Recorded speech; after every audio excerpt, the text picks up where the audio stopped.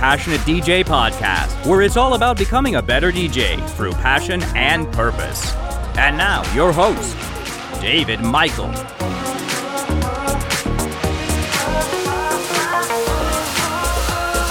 Hello, everybody, and welcome to another episode of the Passionate DJ Podcast. I'm your host, David Michael, and in this episode, we're going to take a voicemail about motorized controllers. I give an update on my home DJ setup and discuss how I fit DJing into my work life. Mo Dingo tells us about some frustrations he had at a recent mobile gig, and we discuss the struggles of lone wolf DJs. But first, a bit of news. Can you get paid for DJ mixes? SoundCloud recently announced the expansion of a revenue sharing program to include artists who, quote, create recorded and live sets, remixes, and other user-generated content. And I defer to DJ Tech Tools for the scoop on this one. Today's news comes as a bit of a shock for most of us who have followed the SoundCloud story. They haven't been the most financially stable of places, although their new SoundCloud Go subscription service is a good indicator that they're being pushed to rapidly monetize. With ads and subscription services in place, SoundCloud has decided to expand a revenue-sharing program originally launched in 2014. The program was first started to allow original artists to get a cut of advertising and subscription dollars, and today is going beyond that to include DJs and producers. A quote from the CCO of SoundCloud goes like this: "This will be the first time we've invited DJs and producers who create remixes and sets on SoundCloud to start to be able to monetize and to participate in the revenue that we're generating through ads and subscriptions. Payments will be based on, quote, share of engagement and listening time." Effectively, we suspect this means that the more time people spend on your mix, the more ads SoundCloud can show, or the higher percentage of their monthly subscription that should be attributed to their time listening to your mix.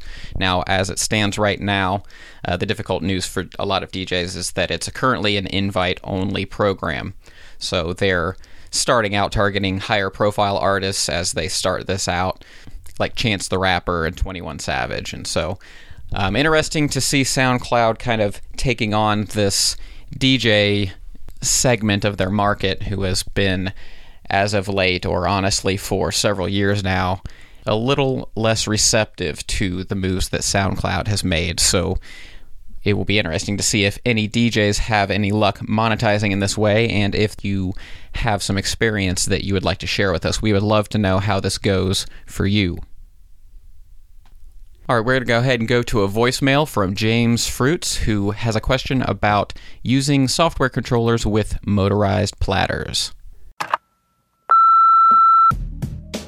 Yeah, I was calling to see if you had any tips on a software controller with motorized platters, similar to the Numark V7s, but something kind of more modern and maybe all in one piece, or I'm not sure, but something more modern. And like, is there an updated version of the V7s that have the motorized platters still?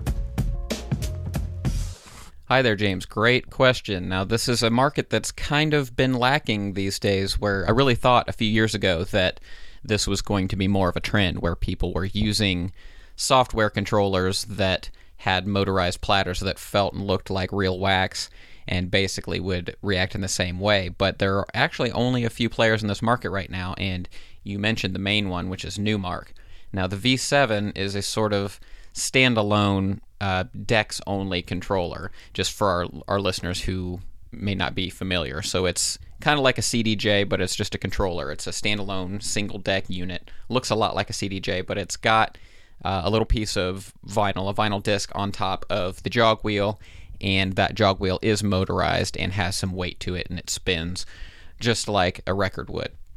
And the idea, of course, is that you can have that look and feel of vinyl, be able to scratch and have that torque working for or against you, however you think about it, and you're able to mix in a vinyl-like manner. Now, as far as I know, the V7 has never been updated. However, the Numark NS7, which is the all-in-one controller from Numark that has motorized platters, so it's got two motorized platters, one on each side for each deck, and then the mixer section in the middle. You might already be aware of this because as I received your voicemail, I saw that you sent it from my DJ Controllers Guide. So if that's how you found Passionate DJ, welcome. We're glad to have you on board. And that controller guide talks about the NS7, and they actually have the NS7 III out now. So it's been iterated a few times since the V7 came out. It's a really nice controller. It's really big. It's a 4-channel controller. It's got the motorized platters and everything on it, and it's just a massive controller. And so there's a lot of weight to it. And especially if you're putting it in, say, a road case or something like that, which you probably will if you're spending this kind of money on a DJ controller and gigging out with it, and it's this large and heavy. So something to bear in mind. There is some cost involved with this. Let me look right now and see. So as I look on Amazon.com right now, the NS7 sells for $14.99. So it's really, it's not as bad as some controllers. It's cheaper than a lot of Pioneer controllers, for example. But it does have the motorized platters, and it has screens built into the device. It's got 3, actually, so you've got one for your left deck, one for your right deck for doing various things, and then you've got a stacked waveform display in the middle. There is also the NS7 FX, which came out from Newmark, and this is a kind of smaller version of the same thing. It's 2-channel, doesn't have all the screens and all that fancy stuff on it. Your basic kind of 2-channel controller meant to be used with Serato, but you can save several $100s and some weight by going this route. But once again, this is an all-in-one option. A little more comparable to the V7 is Denon's SC3900. Now this unit is a couple years old as well, but it seems to tick all the boxes of what you're looking for. It's the same kind of thing where it's a CDJ / media player / software controller, so you can actually do all that stuff, but it's got the motorized platter on top with a piece of vinyl, and it's actually a much larger rotating disc than what is on the Newmarks, and it's got the I don't know what you call it, the little dots on the side of the platter like you have on the platter of a set of Technics 1200s with the strobe where you can set the rotation speed and stuff. It kind of has those same styling cues and looks very turntable-y. Pretty nice unit. I've never used one myself before, but it looks really nice. I like the feature set. I've read that it's a little bit light as far as not a real sturdy unit, but it's not cheap looking either. It's a pretty nice controller. It's very versatile, for one thing. Like I said, it plays CDs, it plays from USB drive. It can be used as a software controller, or you can even use it for what they call hybrid DVS control. So it actually will output timecode, and then you can use it to control Serato or Traktor in that sort of DVS way, just like you can with turntables.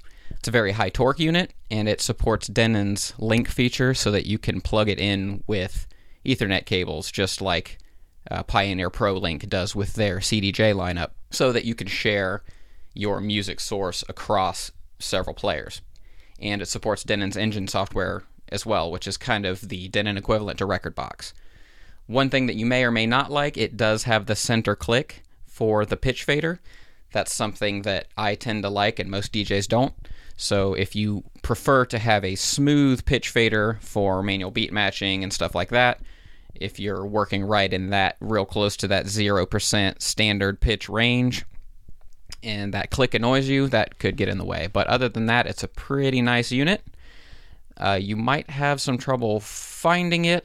I looked on Amazon right now, and I can't even find it for sale directly, so I'm not sure if they're harder to get a hold of or if they are still being manufactured or not, but I'm sure you can find these units out there in the world, and it should accomplish this for you. If you're looking for a brand new motorized platter hardware unit, I don't know that exists right now, but it doesn't seem to be the trend that is generally being followed by DJ hardware manufacturers as it stands. In fact, if anything, we're trending more towards going away from jog wheels and rotating platters and things like that, except for turntablists and scratch DJs. So these kind of in-between hybrid setups exist to fill a market segment. But as for anything that's brand new that, say, came out in the past year or two, I'm not aware of any. But if our listeners are, I would love to hear about it. And, of course, you can go to the show notes for this page and post up a comment and let us know if you have any suggestions. So thank you so much for the voicemail, James. We appreciate it. And I'm glad that you found the Passionate DJ podcast, and I hope that you will keep on listening and be part of our community. Now, speaking of that controller guide for our listeners, you can access that at passionatedj.com/controllers, and this is where I break down my controller recommendations for 3 different price points for DJs looking for all-in-one units, and we also spend a little bit of time talking about modular units as well. And we have an update coming for that soon. This is a guide that I update several times a year, and it's about ready for a spring 2017 refresh, so stay tuned for that. And I'm going to get in there and edit it if for no other reason than to add the Denon MCX 8000 before you all murder me. Now, I wanted to take a comment really quick from Old China Hand. This comes from my guide on passionatedj.com called How to Become a DJ. He says, I am really interested in DJing, and I love all kinds of music. I used to create tracks using software when I was younger, and got out of it because it didn't seem to fit in with, quote, the real world. Not sure what that means. Fast forward to today, and I live in China, working entirely online with UI, UX design, and make a very good living. I love all aspects of art, but music has probably been the most pure for me. Here's the thing. Being a foreigner in China would make getting DJ jobs really easy, because I'm a foreigner. It would be really easy to build a brand and start out as a beginner. It could also be extremely interesting to mix traditional Chinese music into something more modern. Did you ever transition into DJing from something else into a totally full-time career? If so, how long did it take you to make the full transition, and have you ever stepped out of it because it wasn't working for a period of time? Okay, so not quite, but sort of. I think I can speak to this in a way, because I've never actually made what you would consider a full-time living from DJing. As I record this, that's never been something that I've done. In other words, I've never paid my bills by having a DJ residency or a DJ business. It's been somewhere between hobby and supplemental income for my entire career. Now, what I have done, I used to be in a traditional 9-to-5 type full-time office job. I had an IT career. And I've been out of that for, 3 or 4 years now, because I'm very entrepreneurial, and I've always had this desire to kind of break out on my own, start my own businesses, start my own brands, and do my own thing so that I can A, spend my time doing things that I find interesting and enjoyable, and B, to have flexibility of the time that I spend working so that I can use it for other things like my music or hang out with my family and things like that. What I ended up doing was building a series of small businesses, which I'm still in the process of doing. It's not like I just was like, well, I'll just start some businesses and go. It's something that I'm struggling with still. It's a hustle, right? So building these, I have an online retail business. I've got Passionate DJ and a few other things that just take up a lot of time, and I'm trying to split it up between all those things. And so one thing that I have really struggled with personally is time management. And so if you scroll back a few episodes and listen to our episode called Advice for Busy DJs with Day Jobs, that's where that episode comes in, and it might be helpful if you're having trouble with time management. It doesn't necessarily, being a DJ doesn't mean that you have to be only a DJ. You can scale this to whatever level that you're comfortable with. So in other words, this doesn't have to be a full-time job, and it doesn't have to be just you playing in your bedroom. It's scalable to just about any extent, as much as any job or hobby is. So to answer your question about how long it's taking me to make a full transition, it's not as black and white for me, because I went from a full-time job to being a small business owner, and I've been DJing the entire time through that. So it's something that, for me, is just something that I'm constantly working to make sure that I have my time management squared away, because it becomes really easy for me to spend all day scurrying and building businesses and trying to make sure my bills are paid, and then go to the DJ thing and Passionate DJ and spend all my time on that. And the next thing you know, I'm not spending time with my family and I'm not doing things that I need to get done. And so as long as you have, a good head on your shoulders as far as how to manage your own time and don't get obsessed with it, like I said, you can scale this to whatever level you want. And if you're making a good living doing UI UX design, you don't have to bail on that. And in fact, that type of job usually, fits well for people who do telecommuting jobs and contracting and stuff like that. And so for some people, it's just the idea of building around, building your work life into your lifestyle. And these quote-unquote lifestyle businesses and lifestyle careers are a lot more popular and a lot more accessible and available today than they were even 5 or 10 years ago. So it's all about finding what fits into your lifestyle. And, there might not need to be a transition. Not everybody has to up and quit their job because they want more time to focus on music stuff. And if I hadn't already wanted to be out of corporate life for 13 years, then I probably wouldn't have either. I would have stuck with it and kept on building my career. So, and I would have still been DJing and still been doing Passionate DJ this whole time. So find what works for you, find the rate that works for you, and go back and listen to advice for busy DJs with day jobs. And hopefully that will shed some light on this subject for you. And thank you so much for the comment, and hope you'll stick around and become a listener of the podcast if you're not already. So thanks from Old China Hand. Now quickly we're going to go to Mo Dingo, who wants to tell us a little bit about a mobile gig that he recently performed at and some struggles that he had while doing so.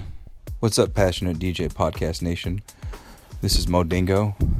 Kind of wanted to share some thoughts with you after an event I had tonight. I had the opportunity to play a corporate gig.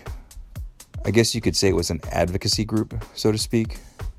And it was a regional convention. They just asked me to come play some music. When the person that reached out to me talked to me about the gig, he just basically told me that the theme was going to be that of a speakeasy, and that he just wanted me to play some music and after the meal just allow people to dance and hang out. And so when I got there and I set up, the crowd was pretty diverse as I noticed them rolling in. Anywhere I could say from probably late 20s to around 60-ish. Again, the bulk of the people being in that later half of the demographic.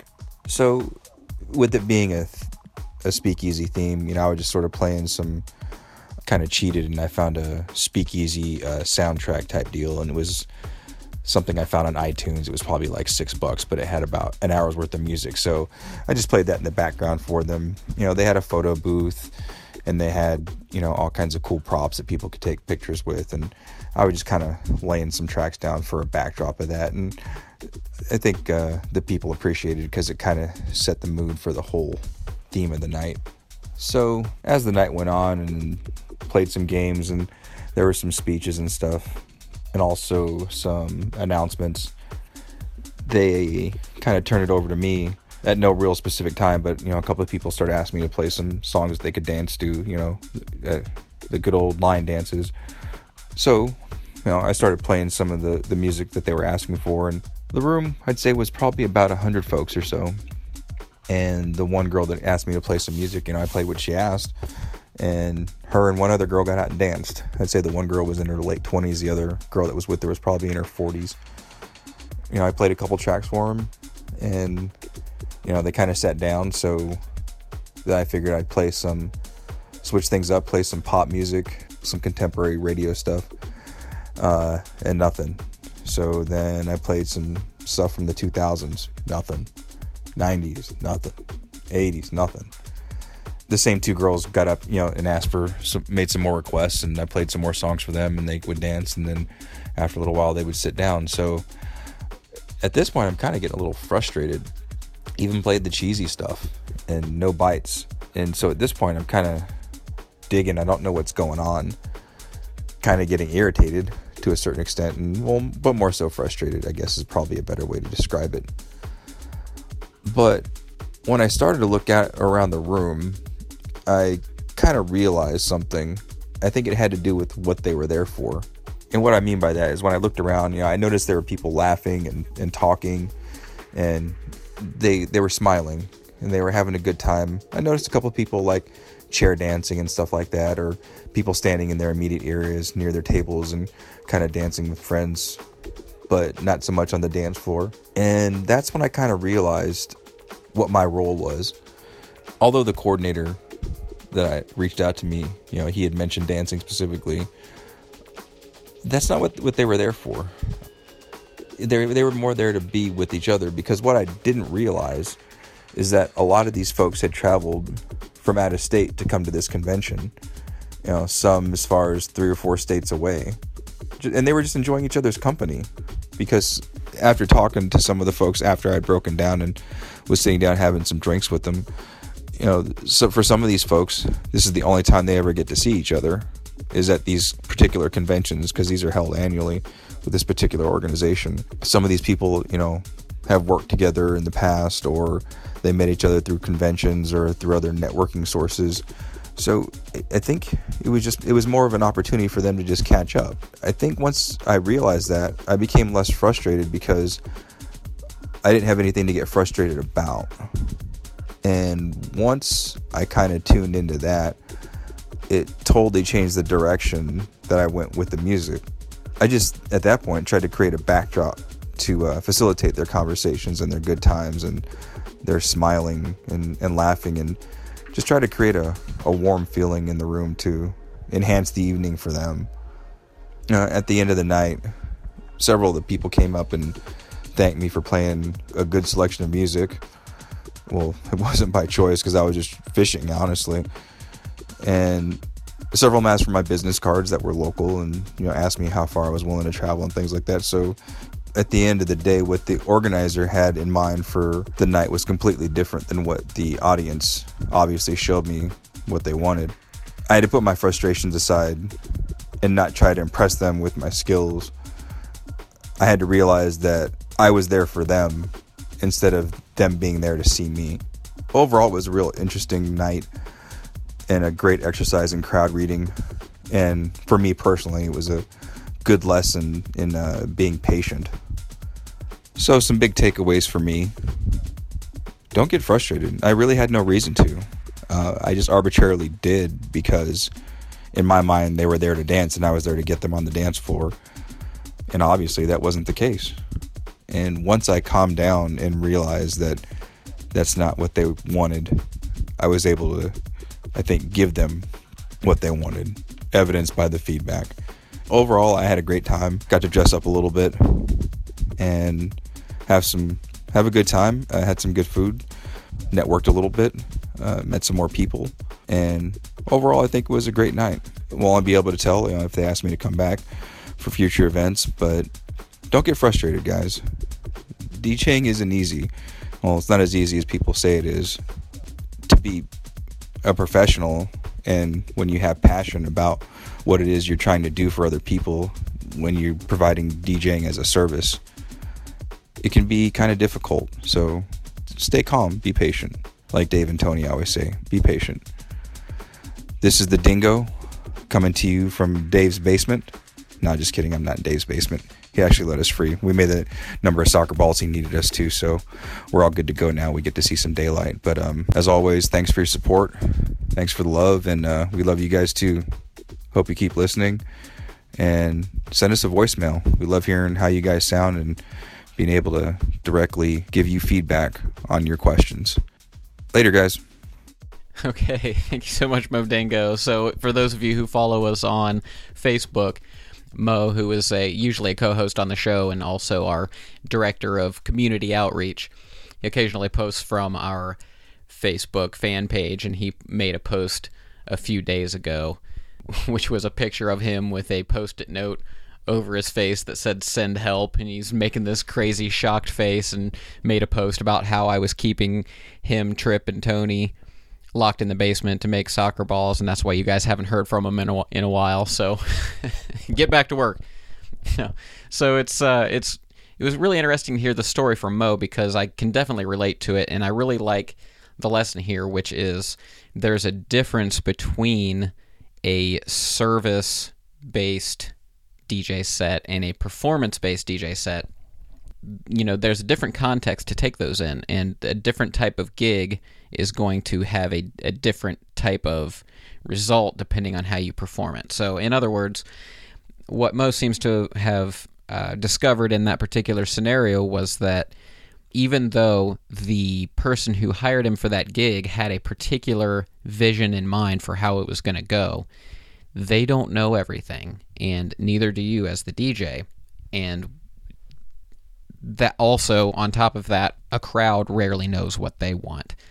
They know what they impulsively want that second, but they don't necessarily know what's good for the night as a whole, or how the decisions that, for instance, a DJ makes in a scenario like that can affect the entire night, and how it can have positive and negative connotations or implications for the event at large. And so when people come up to you and they start requesting things and saying, I want to dance, and doing different things, it's worth stepping back and saying, does this really fit the theme of the night? Does this fit what the rest of the crowd wants? Is this just one really excited person that wants to hear this song? And should I let that skew the decisions that I make for everybody here?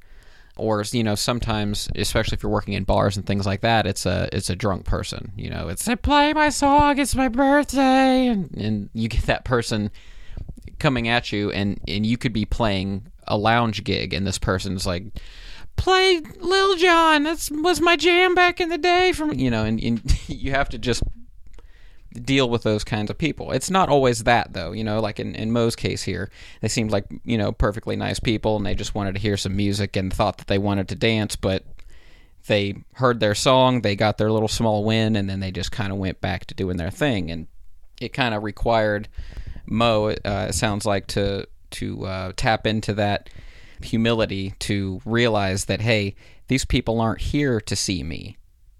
This isn't the same as when somebody goes to a club or a bar to dance and hear music and do this.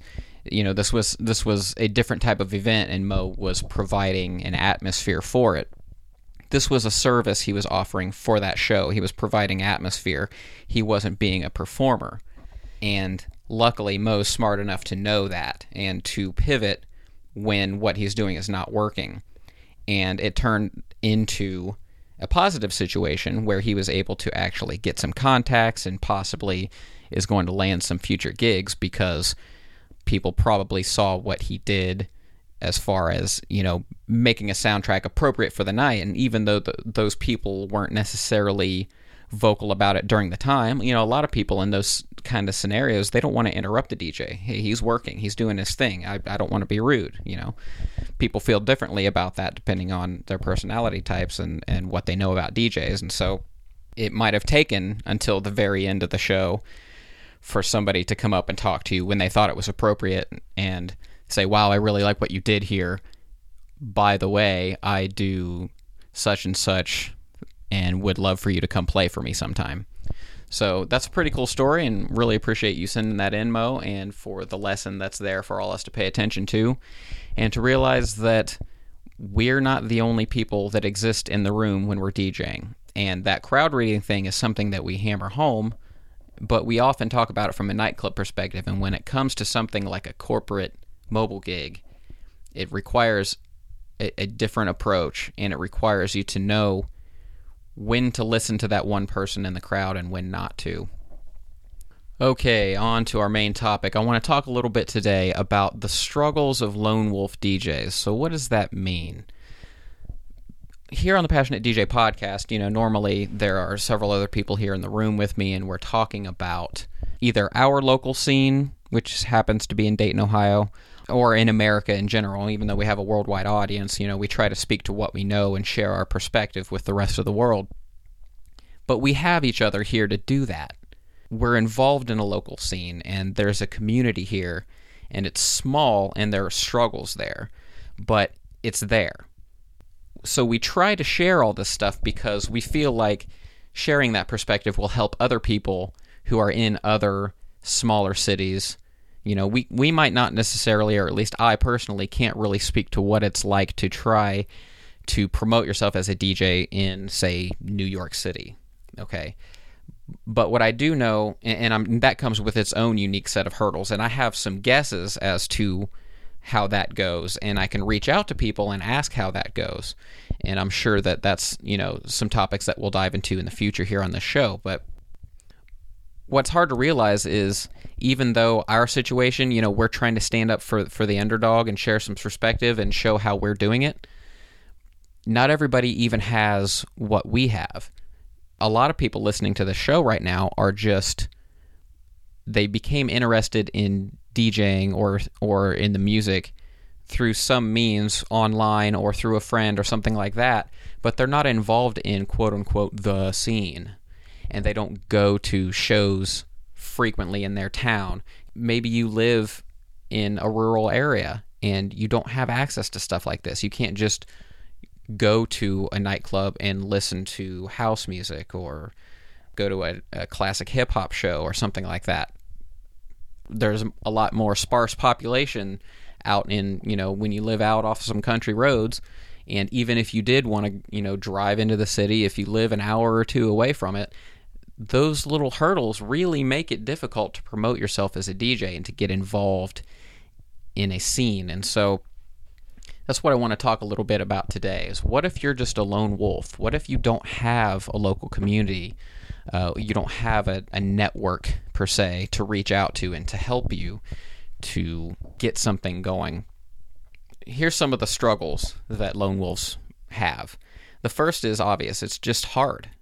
It's a lot of work. It's a lot more work than when you have other people also doing stuff all the time. A town like ours will often struggle with only a few people are doing the work, but a few people are a lot more than just you. You get 2 or 3 people doing something, and there's a certain synergy that starts to happen, especially if they all share a similar mindset and goals and work well together. And so you can kind of help build a scene around that if that's what you're trying to do. When you don't have anybody to lean on, and nobody's leaning on you, and you don't have that camaraderie, it's just you have to take it on all yourself, or at least we tend to, because we don't know what else to do. We did an episode a few weeks ago called The 8th Day of the Week with our friend Mike Donovan, who runs a show here in town called Volume. It's a series, and was just getting ready to do Volume 14, I believe, which was canceled, unfortunately, Roy Davis Jr. And Volume is actually, and this is probably the first time a lot of people are hearing this, especially if you do happen to be a local listener who tunes into the Passionate DJ podcast, and Volume is on a temporary hiatus. Mike has really had a lot of trouble running this on his own, and even though he is involved in a local community and does have a lot of support and all that kind of stuff, Volume really kind of runs as a one-man show. It's kind of a lone wolf thing. That's not to say that nobody helps him. His wife is there almost every gig working the door. He's got people who set up gear for him, that kind of stuff. But in general, Mike plans the shows. He books the headliner. He squares away all of the writer requirements. He designs the flyers. He promotes the show. He does all that stuff on his own. And he's also a husband and father and has a career and a business. And so it's difficult to run that by yourself without a team, the way that we do here at the Passionate DJ podcast, where everybody's got their own little specialty that they're focusing on. If you're a one-man team and you try to take it all on yourself, then you have a lot of control and you can make a really special and refined product. But there's a lot of overhead for one person, right? And so this is something that has forced Mike to put Volume on hold for the foreseeable future. And so this is something that is really on my mind right now, because if you've listened to the show before, Volume is a very important series to me. It's a deep house show in a small town, and in a small town where I started out not being able to find any kind of dance music at first, let alone terrific, classy, deep house in the way that this series has delivered. So, it's hard. Mike ran into a situation where he ruptured his Achilles while playing soccer late last year, and so he needs to recover from that. So it's been hard for him to get around, and combine that with, only having the financial risk put on one person, and it's really difficult. And so that's one thing that you might deal with if you're a lone wolf DJ or promoter. Doing it all by yourself is a lot of work, and it takes a lot of drive. The other thing is that useful feedback is at a premium if you're a lone wolf. If you're just a DJ that exists in a vacuum, it's hard to get feedback if you're part of the biggest, most active DJ/dance music community ever, because there's so much noise out there, right? We've talked about this over and over again. And so if you're just screaming into an empty room, then of course it's going to be hard to get feedback. So that's another struggle that you deal with. When you're just one person, that means that the Idea Factory is a one-man show. You don't have that back and forth bantering to come up with ideas. When we get together for Passionate DJ Podcast as a team, we start going back and forth, and we come up with ideas that are spawned out of our responses to each other. So one conversation for 30 minutes with 4 people could spawn 100 ideas. But when you're just one person, we tend to just kind of get stuck on one thing for a long time instead of getting a little bit of perspective that kind of stimulates our brain and makes us think in a different way and come up with a new idea or find a new opportunity. Another struggle of lone wolves is that you have a much smaller data pool to base your decisions on. You have less or smaller crowds to observe to kind of know their habits. In the dance music scene here in Dayton, for example, we happen to know that there's a certain pattern about how people show up and leave. We tend to be a late town as far as people don't come out very early, and there's not a whole, people tend to leave before last call, and they tend to, I don't know what it is, there's an intense couple of hours there in the middle where everybody's there and down, and then they're gone. But we have that data pool. We've observed that long enough that we can tell that happens in certain occasions. Just as for example, when you don't have DJ gigs and places to go, you don't really know how those demographics and those crowds are going to react.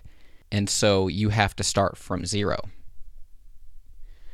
When you're a lone wolf, you have limited promotional power. We talked a little bit about how 3-Dimensional promotes their shows, and they get everybody involved in the show, whether they're playing on the bill or a sponsor or working with the event in some way. They tend to get everybody into one big group message, and they do a launch of the event. So whenever they post, they post it on Facebook, and they get 10 or 20 people that are involved with the event all to post it at the same time, and that kind of helps spike the Facebook algorithm and so on.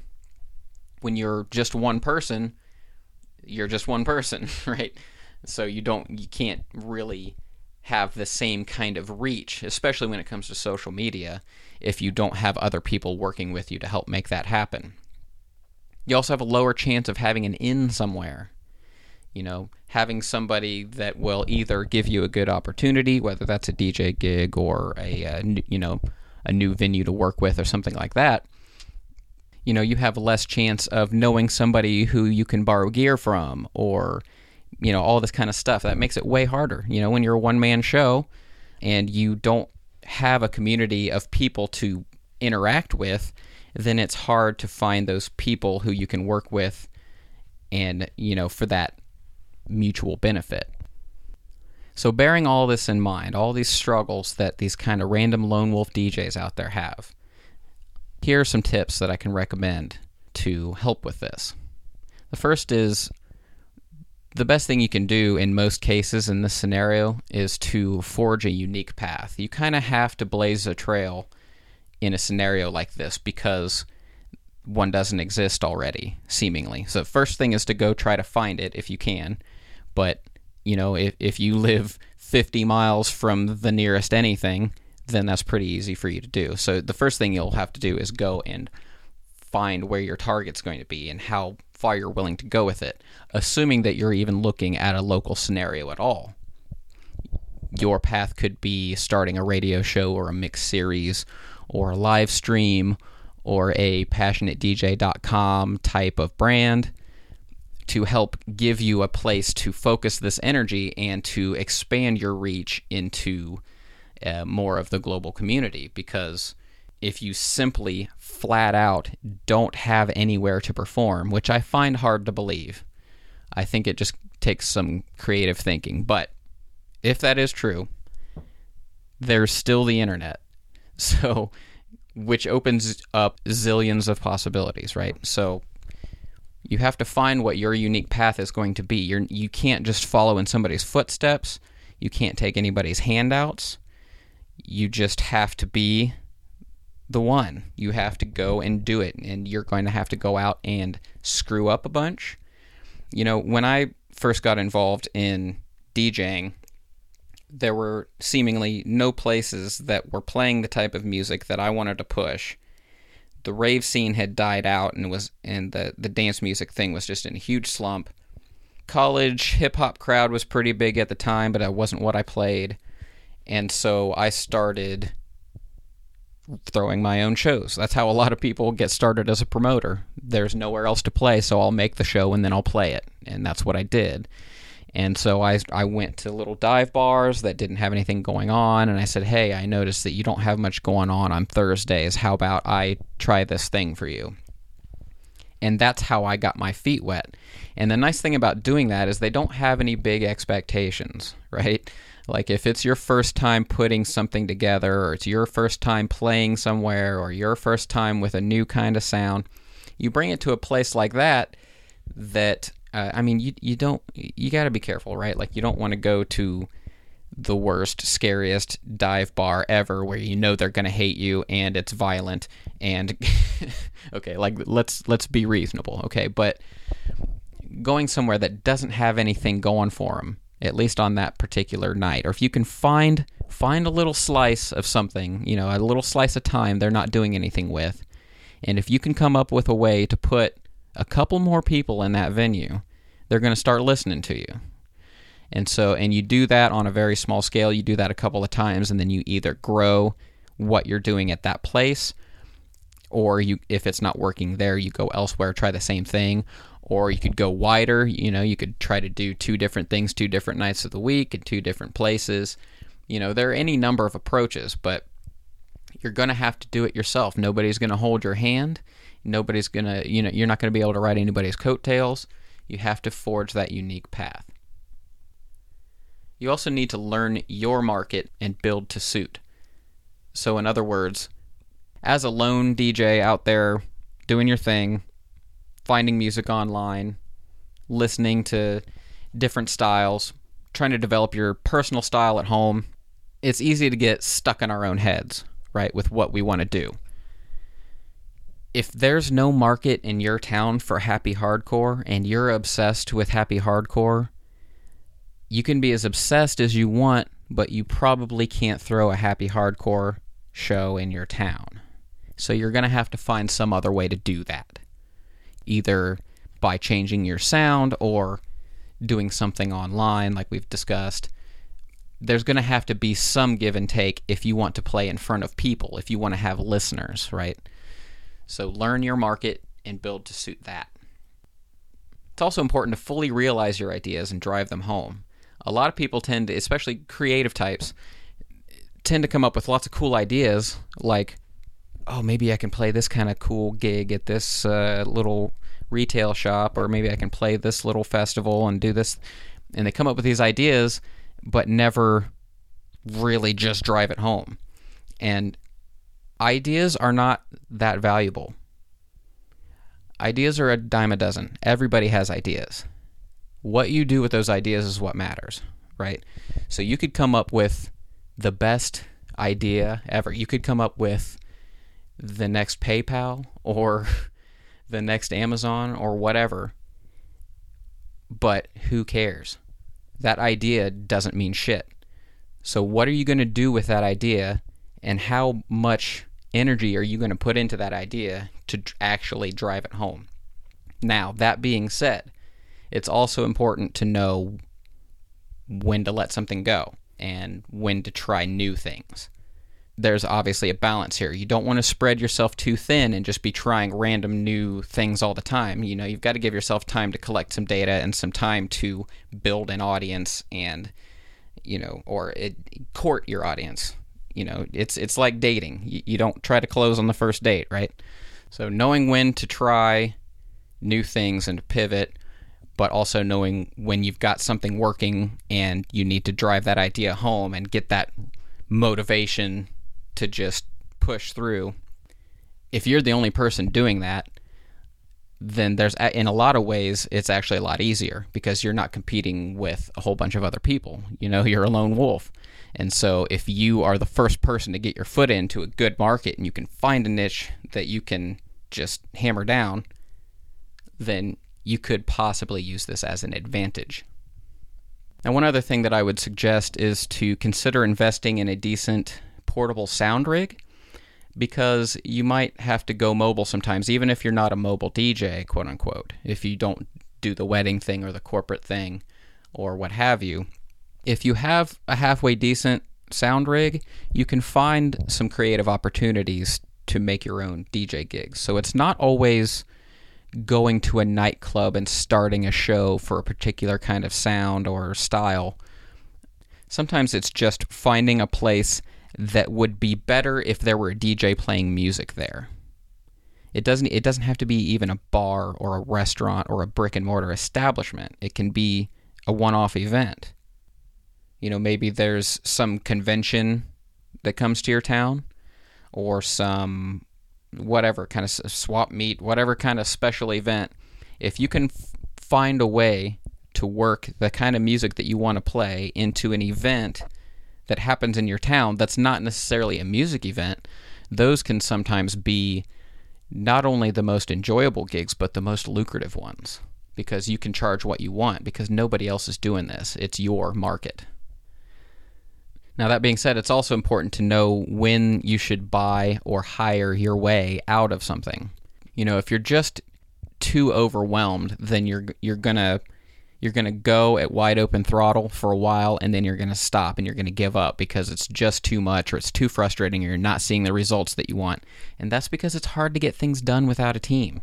And so if you find yourself struggling to be that jack of all trades, you can't be the DJ and the promoter and the door person and the designer and the sound tech and do all that stuff by yourself forever. It's just not sustainable, and you're going to learn to hate it. So there's a certain point at which obviously you have to bootstrap it, right, when you're starting something out. But there's a certain point at which you have to just know that it makes sense to buy your way out and pay your little brother, $50 to collect money at the door, or whatever it takes to get that done. Get a little bit of help from somebody that you trust, even if they're not a DJ or a music person or a scene person or whatever you want to call it. You still know people, and if you have people who are in your corner and willing to help you out, then they can help be a part of that community that you are trying to create. And then my final suggestion would be to reach out to the online community, because even if you don't have a local community, it's a whole new world out there for DJs. And there are a lot of people out there, there are a lot of DJs out there who feel the same way that you do. If you're a lone wolf DJ, you're just out in the middle of nowhere, or you just can't, nobody likes the kind of stuff that you like, your sound doesn't work in your town, quote unquote. I've heard that a number of times. There's an online community now, and Passionate DJ is definitely here for DJs who feel that way. So if you would like to ask questions, you can post them on our show notes for this podcast's show notes or on any episode in the future. You can leave comments on our blog posts or on our SoundCloud page. You can tweet at me at DJ with Passion, and you can always leave us voicemail by going to passionatedj.com and sending us voicemail. We would love for you to be a part of the community with us, because after all, we are together becoming better DJs through passion and purpose. Thank you guys so much. This has been the Passionate DJ Podcast. We will see you next week. All you lone wolves out there, take care. Keep on spinning, no matter what. And if you need some advice, you need any help, or you just need some people to banter with, Passionate DJ's got your back. Thanks for listening to the Passionate DJ podcast at www.passionatedj.com. Check out the fan page at facebook.com/passionatedj or on Twitter at DJ with Passion. And always remember to keep on spinning.